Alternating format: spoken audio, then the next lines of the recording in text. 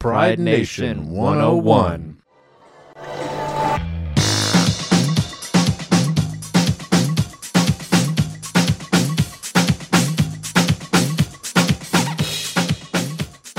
Welcome to Pride Nation 101, queer voices, music, opinions, and lives. From Highway 101 to the world. I'm Roland Corey Medina. And I'm Chad Oliver Swimmer, coming to you from the unceded land, now known as Casper, California. Welcome. Today on Pride Nation, we're going to take a trip back over the last year of this show and hear little snippets of conversations with people we love, and we'll listen to the music that they've recommended for us. Hope you enjoy it as much as I do.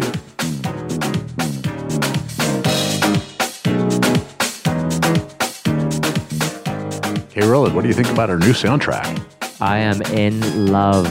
Nice. Kind of makes us want to go out to another queer prom, doesn't it?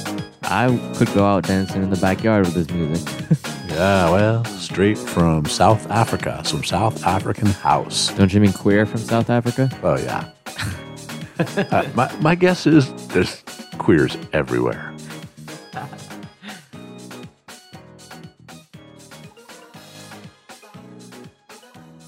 Let us start in October of 2021 for my Zoom conversation with Pat and Applesauce from the Tree Sit Village up in so-called Humboldt County, California. For context, we're going to start off hearing from Applesauce and then Pat about how it feels to live in a village of 15 different interconnected tree sits where everybody who's up there is queer. And many of them had spent up to a year and a half living most of the time there. I feel really grateful to be in this network of people who are really taking our... We have very expansive practices of queerness. It's just really amazing to be able to live in these ways where we're really finding out how it's possible to be people and to be people who are empowered to live the ways that we want to live and relate to each other how we want to relate to each other, and do it with a lot of compassion and care, and come together harmoniously and empower each other to just be ourselves together and really depend on each other and support each other in powerful ways.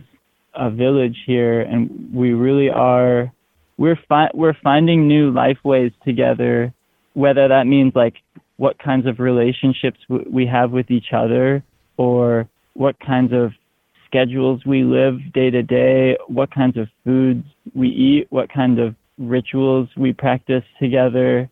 And I wish for that for everybody to be able to really get to play around with how we can be and who we can be and feel empowered and encouraged and supported in that. Historically, like, often the only, like, dedicated space accessible to queer people has been, like, bars.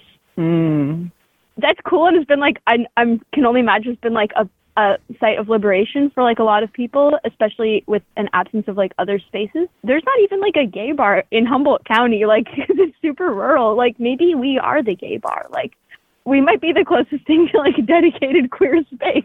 What kind of queer space can we envision beyond, like, places where we just, like, drink? Yeah, to be doing it sober is really great for those of us who choose to live that way. And I don't have to go to a bar to find the freaks that I want to be with. And some of you will remember this next song, Dozers Come, an original written by Pat and performed in the Trinidad Post Office.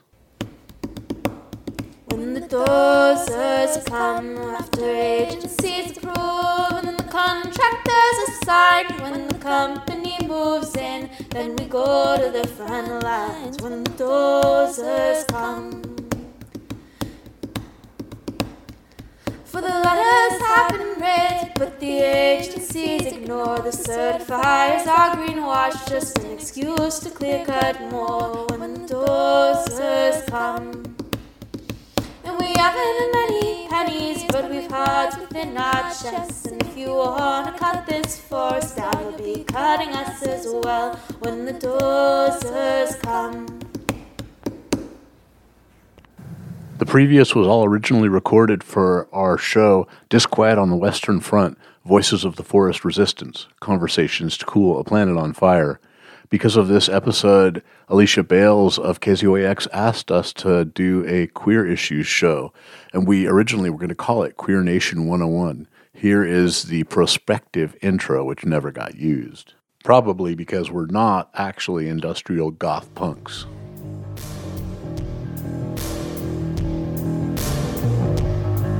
You have registered for Queer Nation 101, 2021, intensive debate and discussion on queer identity in the post-Trump No, era, fire me, no episode kind 1. of. Queer identity in the post-Trump era.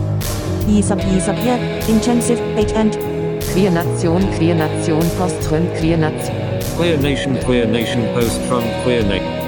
Hell does that mean anyway? Do I look good? Like, what the hell does that mean anyway?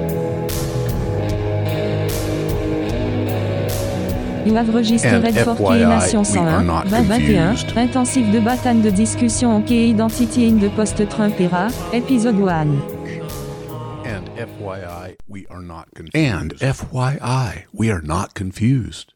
Actually, thinking about it now, it took me so long to figure it out that I knew I wanted to be things and do things that a boy was doing when I was 4, when I was 5 years old, when I was 3 years old. From my youngest memories, I remember thinking, I want to grow a beard. I want to play basketball and be a boy. I want to do all the things that the boys are doing. And my sister, one of her arguments was, well, you can do those things that the boys are doing, but you don't have to be a boy to do them. And I said, no, that's not the same. That's not scratching the itch that I so desperately need to be scratched. I want to be a boy and do boy things. Just in case you weren't sure, that was Roland Corey Medina.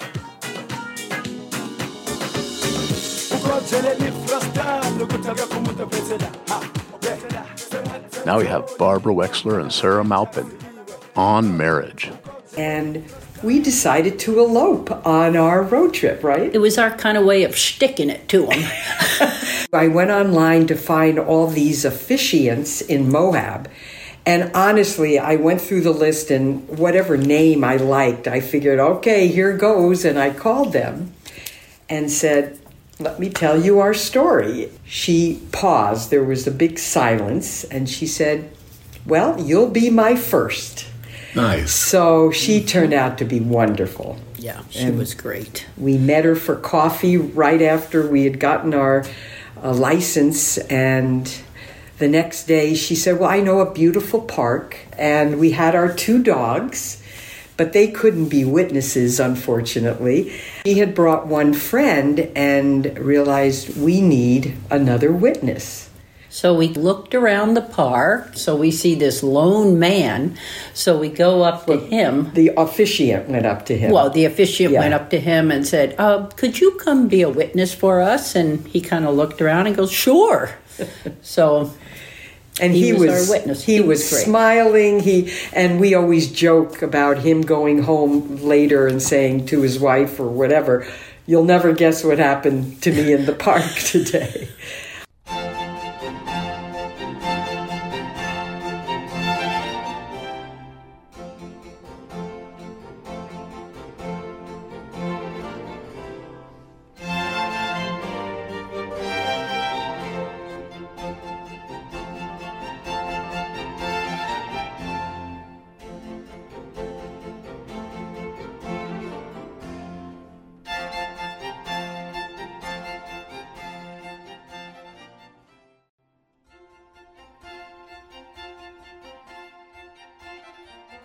And these are the rights we should not take for granted. Filing joint income tax returns with the IRS and state taxing authorities. Creating a family partnership under federal tax laws, which allows you to divide business income among family members. Inheriting a share of your spouse's estate. Receiving an exemption from both estate taxes and gift taxes for all property you give or leave to your spouse.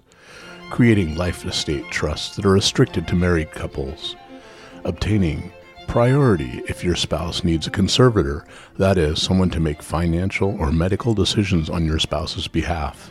receiving Social Security, Medicare, and disability benefits for spouses, receiving veterans and military benefits for spouses, such as those for education, medical care, or special loans, receiving public assistance benefits, obtaining insurance benefits through a spouse's employer, taking family leave to care for your spouse during an illness, receiving wages, workers' compensation, and retirement plan benefits for a deceased spouse, taking bereavement leave if your spouse or one of your spouse's close relatives dies, visiting your spouse in a hospital intensive care unit or during restricted visiting hours in other parts of a medical facility, making medical decisions if your spouse becomes incapacitated and unable to express wishes for treatment, consenting to after-death examinations and procedures, making burial or other final arrangements, filing for step-parent or joint adoption, applying for joint foster care rights, receiving a share of marital property if you divorce,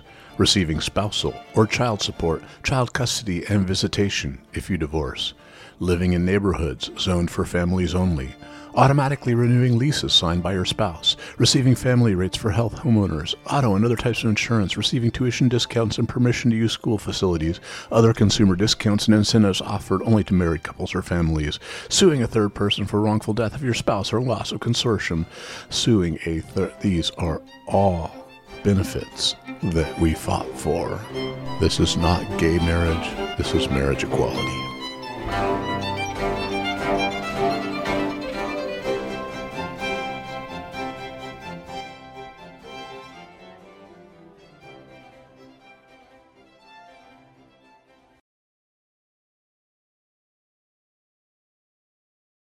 San Francisco started issuing marriage licenses, and Gavin Newsom was allowing marriages to take place. We went down to pick up my son. Actually, the first time we didn't. We went down on the 15th of February. They started on the 14th, and by the time we got to San Francisco, it was about 10 o'clock in the morning, and we were told there was a line around 3 sides of the building, and we would never get in that day. We should just go home. And so we tucked our tails between our legs and went and had Italian food in North Beach. Went home, managed to get through a few more days. And then on the 19th of February that year, we went down, picked my son up at school in Roanoke Park at about 4 in the morning. We got down to the city. We were in line, and we were the 6th couple in line that day, and we were able to go in and get married. Yeah. And that marriage was valid for a couple months until they decided that they were no longer valid. Shortly after that, they had taken pictures of a lot of the couples that got married that day, or during that time rather, and they put them together in a presentation. That was Jennifer Suckney, activist for many things, but most importantly, marriage equality, talking about her own marriage experience. The desire for having kids, I think, was there in both of us. I don't know that we had either of us a clear path as to how it would happen. The fact that it was a shared value, that family was important, is what allowed us to have those conversations early on. And then explore, okay, well, how are we actually going to make this happen? And I think we can credit our parents actually for a lot of that, because our parents both, in different ways, but our parents both showed us that family is important and it's worth. I remember Alice proposed. So Alice and I had a very romantic proposal. This is a lie. We did not. We went shopping for rings when we were talking about getting married with this plan, like, okay, we're just going to get an idea about what the other one likes. Emily, of course, I was very confident that I could find something she would like. And I, on the other hand, without like any input for her, I'm gonna knock your socks off. Don't worry about it. Did you? She was. Well, that's not how it happened. We had to go shopping because she was very worried that she would not choose something that I would like. Alice has very particular tastes. We both do in different ways. So we went to Macy's, of all places, which was having a diamond sale. Ooh. Yeah, we were not looking at diamonds, and then we ended up at the diamond counter somehow with this sweet old lady named Rose. And we wound up buying our engagement rings that day. And Alice, we were walking out of the mall in San Rafael. Yeah. And Alice was like, nobody asked anybody to marry them. No, I said, did we just get engaged, but nobody actually proposed?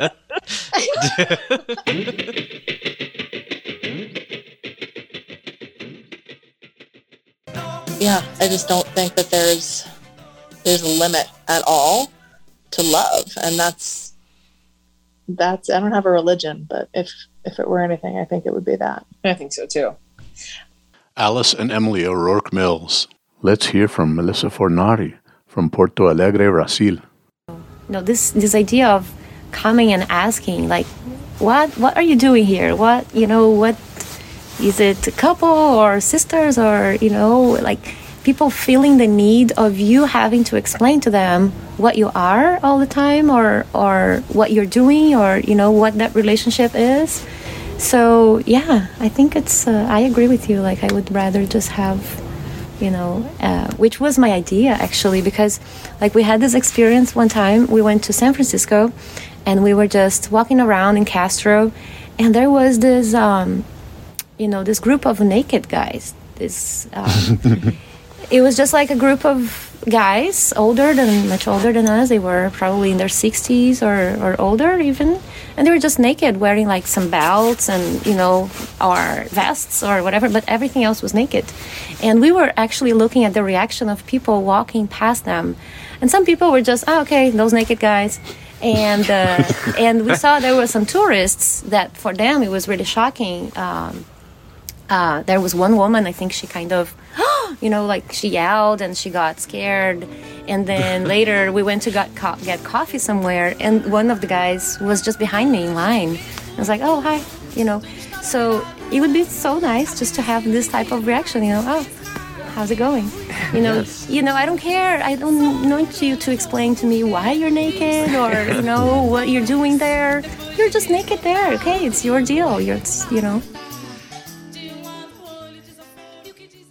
So you grew up here, and do you feel like you had an easy time of it?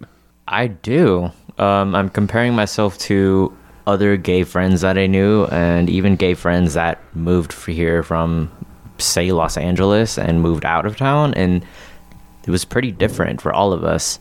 I'm thinking about this one kid who had who was called names. He had people talk about him behind his back. He was treated kind of poorly to his face, but at the same time, I was no different from him. We were both transgender. People did not do anything to me. And if they did, I didn't see it, and I did not care about it. I was pretty surprised. I don't know what the determining factor was. Wait a minute. You had to leave your family. Was it because of being transgender? I was treated well by my high school classmates. I was not treated well by my sisters and my parents. They were telling me this was a phase I could grow out of. It was really devastating for a long time. And then on top of that, that really contributed to a lot of mental health issues. And it became so much that I considered grabbing a tent and a sleeping bag and a backpack and running away from home and sleeping in a ditch. Yeah. Let's take a moment to hear from Abraham, who grew up here and had somewhat the opposite experience of you, felt supported in his family, but really not in the school environment. My name's Abraham, and I grew up here on this unceded Pomo and Yuki tribal territory that we currently know as Fort Bragg. I'm a non-binary person, but I'm comfortable with either they, them, or he, him pronouns because really I want to demonstrate that there's a limitless spectrum of ways to live he, him pronouns. Growing up in Fort Bragg, I suffered bullying all throughout my public schooling. That came both in the form of emotional and physical injury. There's definitely still a white, cis, het, supremacist roughneck element in Fort Bragg, but that cultural tone was much more established and normalized, just a lot more accepted when I was young, when the mill was still running and fishing was more robust. Other kids, their parents, and teachers could tell that I was different from early on, and many of them weren't kind about it. I was regularly othered and excluded, and those traumas put a chip on my shoulder that made it difficult for me to really even recognize kindness when it did come around. Middle school was the hardest period of my young life. I know that's true for a lot of young people. As I mentioned earlier, some of my teachers growing up participated in the bullying I went through. Middle school was where I encountered the worst of that. Some simply failed to do anything when it happened in front of them or was brought to their attention, but others actively bullied me along with my peers. Some of the teachers that behaved most harmfully were so-called PE, physical education teachers. I was always one of the smallest boys and had childhood asthma. I never really felt like I had agency in sports. I was always picked last, that kind of classic stuff. Kids were mean about all of that, and all the PE teachers, honestly, that I had in middle school condoned and often reinforced it. PE was also where male teachers, I think, felt most empowered to reinforce cultural gender norms, messaging that was always really hurtful to me because so little of it applied to who I was. I transferred to the Mendocino Community High School in 10th grade, and that switch really just deeply enriched my life, and it probably saved my life. The damage I took for my differentness, though, was deeper and more insidious than I would come to understand for years. I didn't come out as queer until I was 26, and my gender identity, coming to understand that, is very much an ongoing process. I'm also still striving to understand the ways that the toxic culture here hid from me, my true self, and held me back from cultivating some of the most important aspects of myself, and just made me terrified to express myself authentically. I really appreciate the opportunity to speak on your show.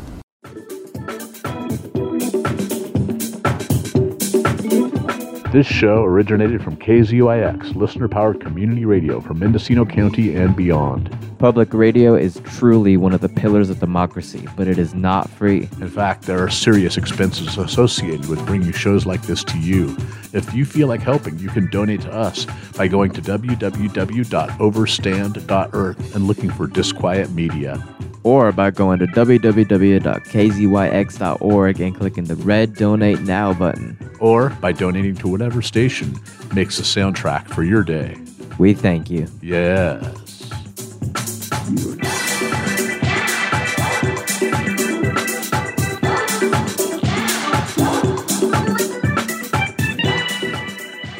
You are listening to Pride Nation 101, queer voices, music, opinions, and lives from Highway 101 to the world. Andy, thanks for being with us. You're welcome, Chad. Can you introduce yourself? My name's Andy. I was born and raised in the southern Scotland, northeast of England. Ran away from home at 17, left England at 21, and bummed my way all over the world. How did you end up in Mendocino County? Christ knows, because this is where I'm meant to be. First time I flew into LAX at 21, and my girlfriend had a uncle who lived in Boonville, so I was actually in Boonville at 21, pruning pot. I went to Atlanta for a couple of years and rode across the continent on a bicycle from Georgia, got on a motorbike, rode back across the continent, got in a Subaru, was in Sacramento, then in Elk. I needed a headlight for my car, and Fort Bragg had an O'Reilly's Auto Parts, so I sat in O'Reilly's Auto Parts and prayed. My higher power said, go to a meeting, get into AA. So I went to a meeting the next day at the Hospitality House, and I've been here every day since, one day at a time. I have no idea how much longer I'm going to be here, but I don't feel like traveling anywhere at the minute with this pandemic going on, and this is a slice of heaven. I mean, it really has to be. Look at the weather, middle of winter. It's beautiful. How long have you been in Fort Bragg for? 2019, like a week before Thanksgiving. So you have used a word that I have not heard in many years, and you call yourself a transvestite. What does that mean? To me, the LGBTQ, there's three T's: transgender, transsexual, transvestite. Transgender is somebody who's gone through the operations to change their gender from one to the other. Transsexual is somebody who wants to go through that process. And for me, a transvestite, I just want to change my clothing.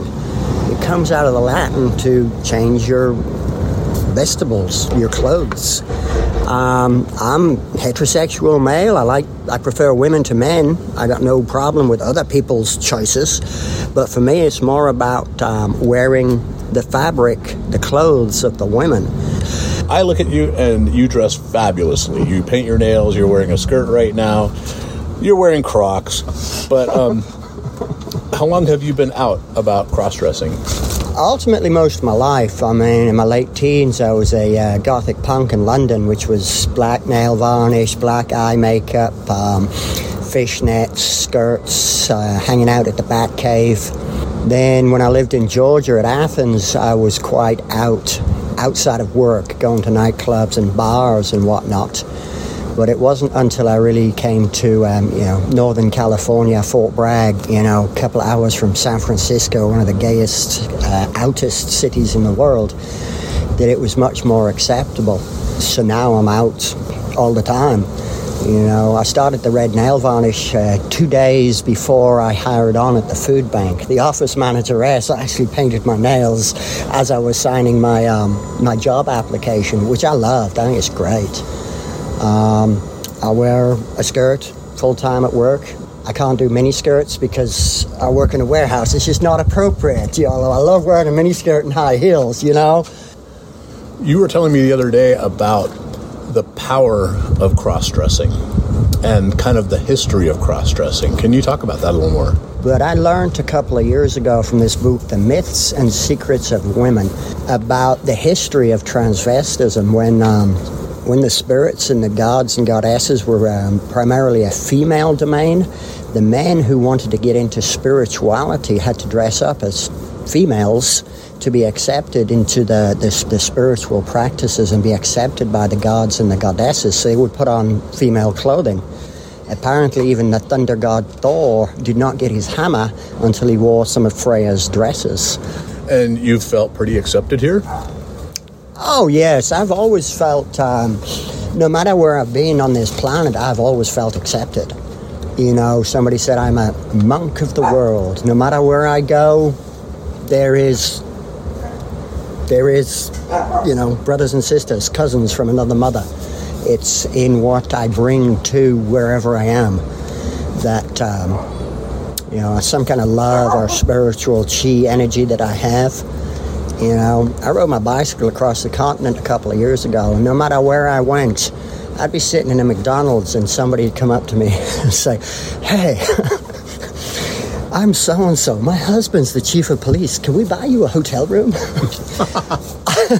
Yeah. I'm sleeping on the side of the road and somebody calls me in, not because I look like a vagrant. They call me in to make sure I'm okay.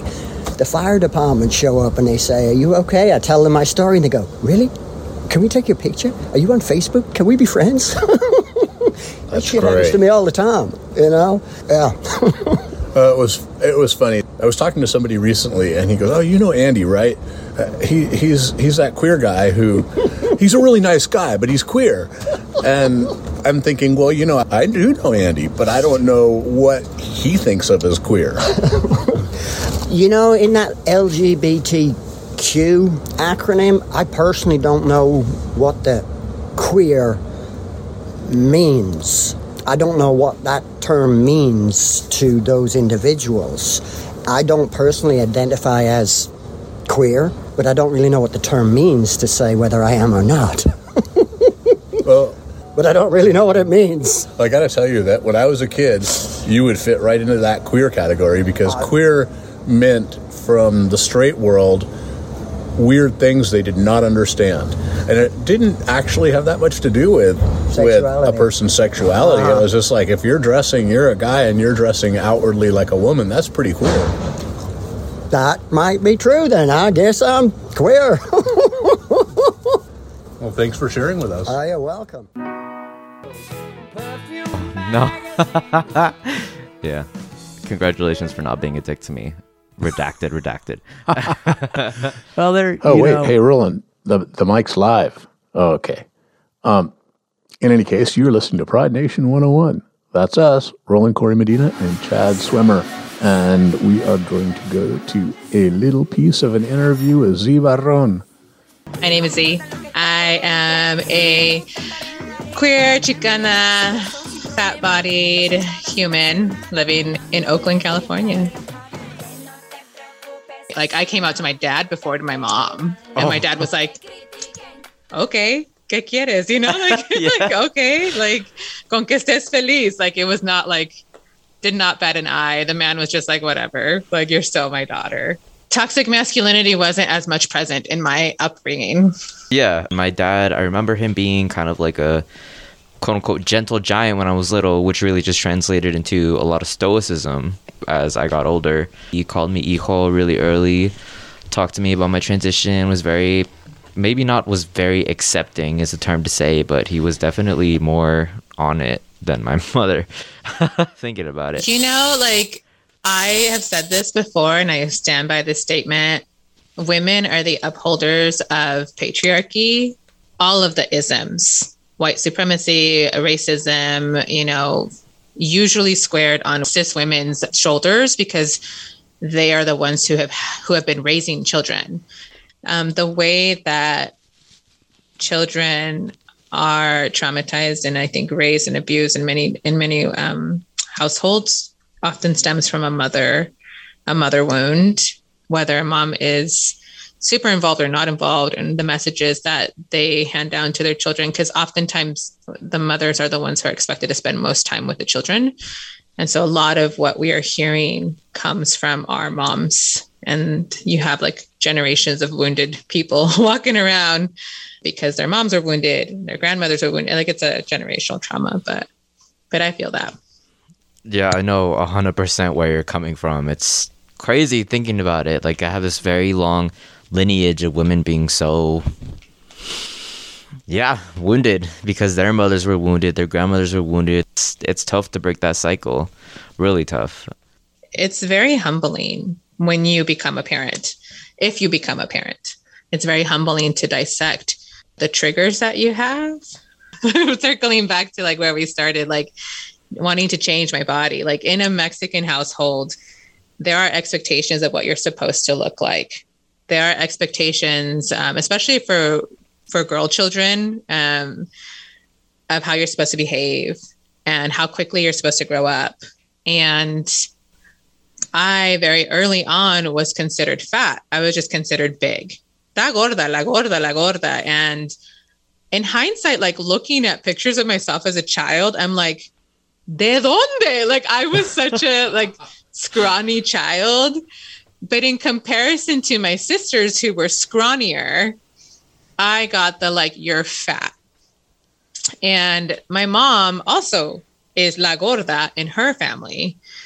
And when you look at pictures of her at her heaviest, like there's a picture of her 6 months pregnant with me, and she is a size 9. A size 9. Like, you can't see the bump anywhere. But because her sisters were both like a 3 and a 2, she was huge. And that's like perspective. But when you're like a child and you're being told you're fat, you take on all of the negative connotations of what that word has in our society. By the time I was 9, my mom had me on Slim Fast. Like, my mom was trying to get me to lose weight actively when I was 9 years old. And that was my life from 9 to 13. I started my period at 10. So I started growing hips and growing boobs. And like, not only then was I fat, I had curves to my body. You are listening to the September medley of Pride Nation 101. Highlights and outtakes from our first 9 episodes, as well as some songs recommended by our guests. We are going to Diane Patterson and Sheba Love. I guess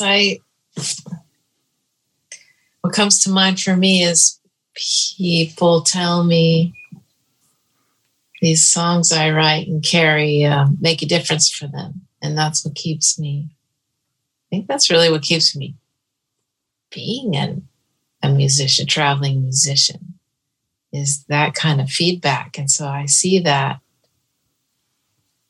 I keep seeing that through my life. Oh, yeah. Yeah, easy for me. I mean, when I was young, growing up in St. Louis, I didn't know what gay was. I knew I was attracted to my girlfriends. I knew that if I dressed more like a boy, girls looked at me more. But it wasn't until my friend and I were asked on a double date, and we were underage. I was probably 15. But they took us to a gay bar over across the river in Illinois, and it was on. Then I knew what was happening, and I knew what was going on. But disco music, gay bar music, voguing, all that was such a big part of my life. And then I ran away with the Grateful Dead. So the music scene, I mean, yeah, dancing and music has been vivid and what I would call my upbringing, my recovery from a Republican straight household. But yeah, I don't know. Music saved me. Let's get back to our interview. This is Pride Nation 101, and we of course originally were thinking of calling it Queer Nation 101, but Queer Nation kind of refers to an old slur, and some of us have taken it on in a prideful way. But overall, we want everybody to feel prideful about who they are. Yes, of course. And obviously that means people on the LGBTQIA plus side of things, which brings the question of what Roland just said. My wife, what am I, some cis white dude, doing with this show? Yeah, what are you doing, Chad Swimmer? Well, no, wait 1 second here. Does everybody know the definition of cis here? I don't know. Are we talking about my sister? No. You know what? I don't think we are talking about your sister. What are we talking about? I think we should ask Google. Hold on a second. Google, please define cisgender. Cisgender, sometimes cissexual, or shortened to cis, describes a person whose gender identity is the same as their sex assigned at birth. The word cisgender is the antonym of transgender. There we go. Thank you, Google. Oh, man. Well, should I do it right now? I would say yes. Should I come out on the radio? Yes, please. If you're willing, if you feel safe. Oh, well, I'm on the radio, so yes. Some of you guys knew me a long time ago in Mendocino County when I used to hang around the cookie company in Mendo and was dating the guy on the other side of the counter, and when I walked up and down the streets dating guys, and when I got in fights with my previous best friends over the fact that I was queer. Wow, dump him. I did dump them, actually, after one yelling match in front of the Mendocino Cafe that was really ugly. But I also realized at some point that queer is a big box, and I stood in one corner of it. And that one corner involved what at the time I called being bisexual. Yeah. And I also realized that I was an emotionally fragile person, so non-monogamy was not a very healthy thing for me. Right. And so when I ended up, well, I said bi. Now I realize that maybe pansexual or panqueer, to confuse people who aren't familiar with the panoply of terms that we use now, of course, might be a better way to describe myself, as if a human needs to be defined. Wait, I think we need a definition here. Google, identify pansexuality. Google definition. Pansexuality is the romantic, emotional, and/or sexual attraction to people regardless of their gender. Like everyone else, pansexual people may be attracted to some people and not others, but the gender of the person does not matter. People of any gender identity can and do identify as pansexual. Thank you, Google. Let's get back to our conversation. Trinity United Church of Christ. Jeremiah Wright, fierce. Fierce warrior intelligent. That's what. Yvonne. We were attending church at the same time, I'm sure. I think the Obamas went to the earlier service. I think they attended the 8 o'clock service. It's possible that they could have attended the 10 o'clock, but I attended the 10 o'clock service. Were there many gay people there? You know, I don't know how many gay people there, but I'm assuming there were gay people there. Were they out gay people there? I was out going there. I mean, I do recall a friend of mine who attended the same church at the same time asking me one Sunday if I had gone to church that Sunday. And that particular Sunday I had not. And she said the sermon subject was being gay is being okay. So there you have it. Oh, yeah. What year do you think that was? So that would have been anywhere between 89 and 92. That's when I attended. Yeah. I know, right? Being gay is being okay. I love that. Yeah. And I sure hated that I missed that sermon that Sunday. Uh-huh. Crazy. Well, you know, the Reverend was accused of being all kinds of crazy things, subversive, radical, et cetera, et cetera. What's your take?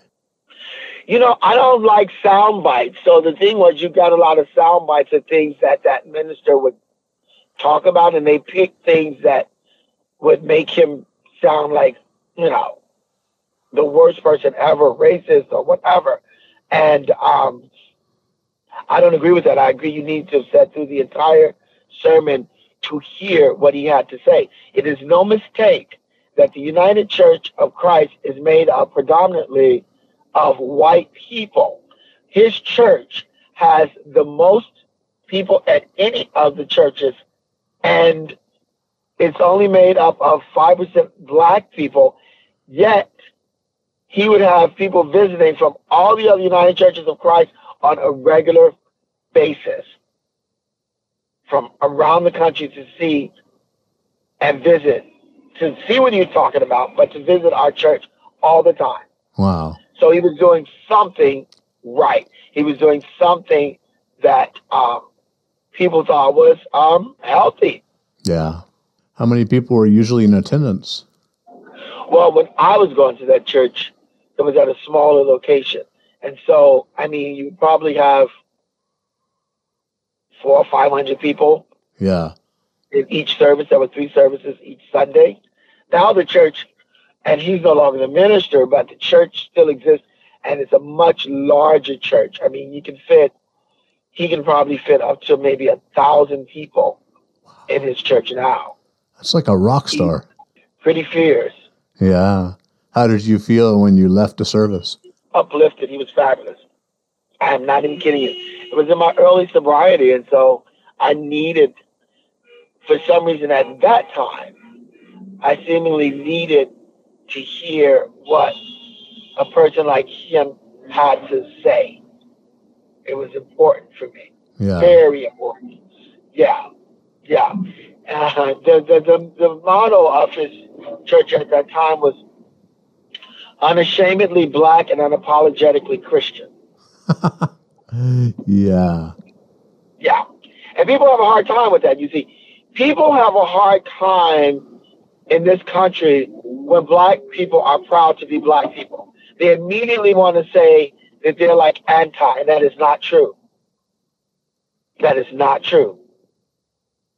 All other races in this country can come here and be proud, just get here, cross the borders, come here, illegal, whatever, come here trying to find their way, and everyone is all supportive, and, you know, they're doing what they should be doing. They come for a better life, blah, blah, blah, right?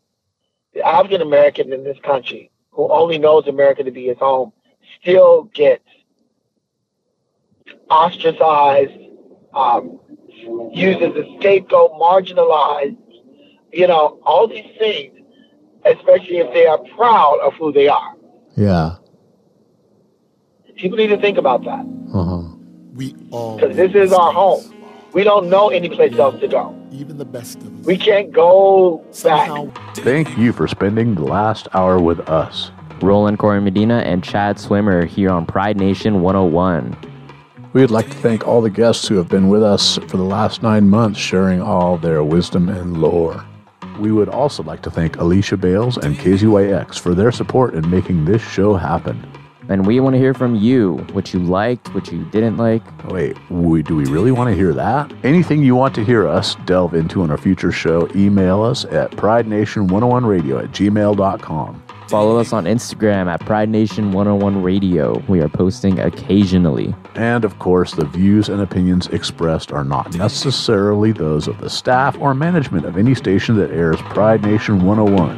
Only those of ourselves and our guests. See you next month. See you next month.